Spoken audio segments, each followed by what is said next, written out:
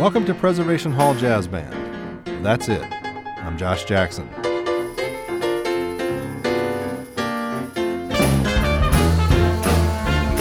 Oh, Lord.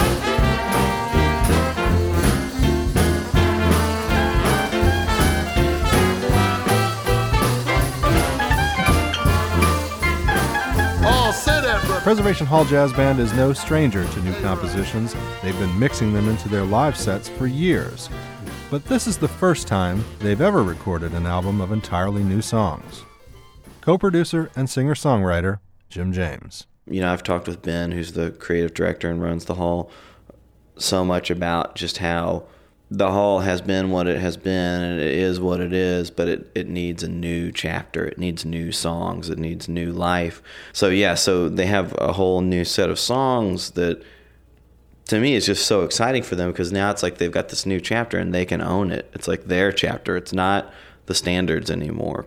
And, you know, they'll still play those too, but now they've got their own standards. Co-producer and creative director of the Preservation Hall Jazz Band, Ben Jaffe. The one thing that I've always told people that we are not is a repertory band. You know, we're not trying to recreate something that existed 100 years ago or 75 years ago. What we play today is what people listen to in New Orleans. And that's where, you know, this idea that it's really our responsibility to create new repertoire for the New Orleans Jazz Band. It's our responsibility to create new music, to create a new tradition. You know, it has to evolve or it'll die. You know, it'll end up on the walls of a museum somewhere.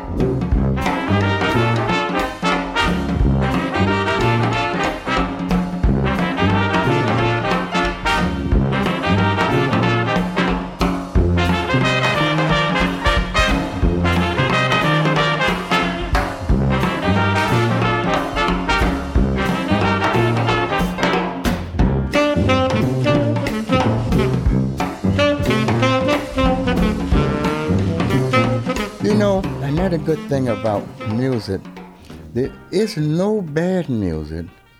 They might be distasteful to you at certain given time, because you may come back again, listen to that same thing which was distasteful to you at that given time, and love it. You know what I mean? Clarinetist and singer Charlie Gabriel spent most of his career in Detroit, playing for Aretha Franklin, Tony Bennett, and many others. It all don't depend on how you are and what mood you are in and how life is in with your experiencing at that given time.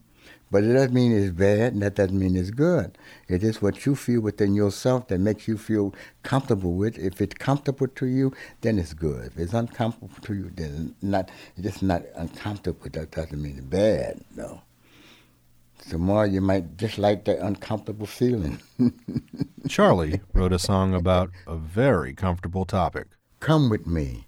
That come about with a conversation I was having with my wasn't my wife at that time. She was my fiancée. And I was trying to get her to come with me to New Orleans. And I was trying to convince her that I'll show her a good time. You know. And so that conversation went into a beautiful song. Come with me to a New Orleans. I show you a great time. All your dreams will come true with me by your side. So come with me to a New Orleans. What a city you will see. I didn't really realize this going into it, but in a lot of ways, I kind of feel like this is Charlie's, you know, this is really Charlie's record. This is his album. This is his thing. Creative director and tuba player, Ben Jaffe. You know, he and I were the first people that actually sat down years ago and started writing songs together on the road. Me and Charlie spent a lot of time together on the road, and we started writing songs, man. We just started writing songs for ourselves, and we started performing them live. And I think that's what gave us the confidence, you know, as a group, that people weren't going to freak out if the Preservation Hall Band played a new song. And when you're with somebody who's played as much music in their life, I mean, he's been playing his clarinet He's been playing his clarinet for like 72 years. I mean, that to me, that's unbelievable. You know, he's forgotten more music than I'll ever learn. You know, it's amazing. And when you get someone like that excited about writing new music at 80, I mean, it makes me giggle. You know, it makes me happy. Clarinetist and singer Charlie Gabriel. I mean, me and Jeff been working together on a lot of material. And one of the songs that we worked on together was Yellow Moon. That was very interesting. That comes about one time we were down in Miami, and Javi and Marcus Belgrade was with us. And we were driving over the bridge, and they said they saw a yellow moon. I didn't see the yellow moon. I said, y'all fooling me. So we wrote that song together.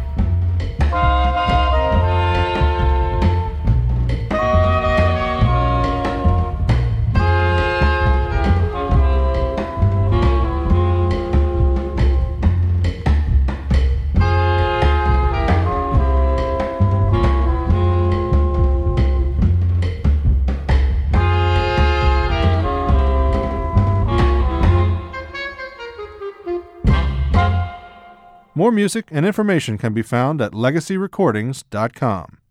Thanks for listening.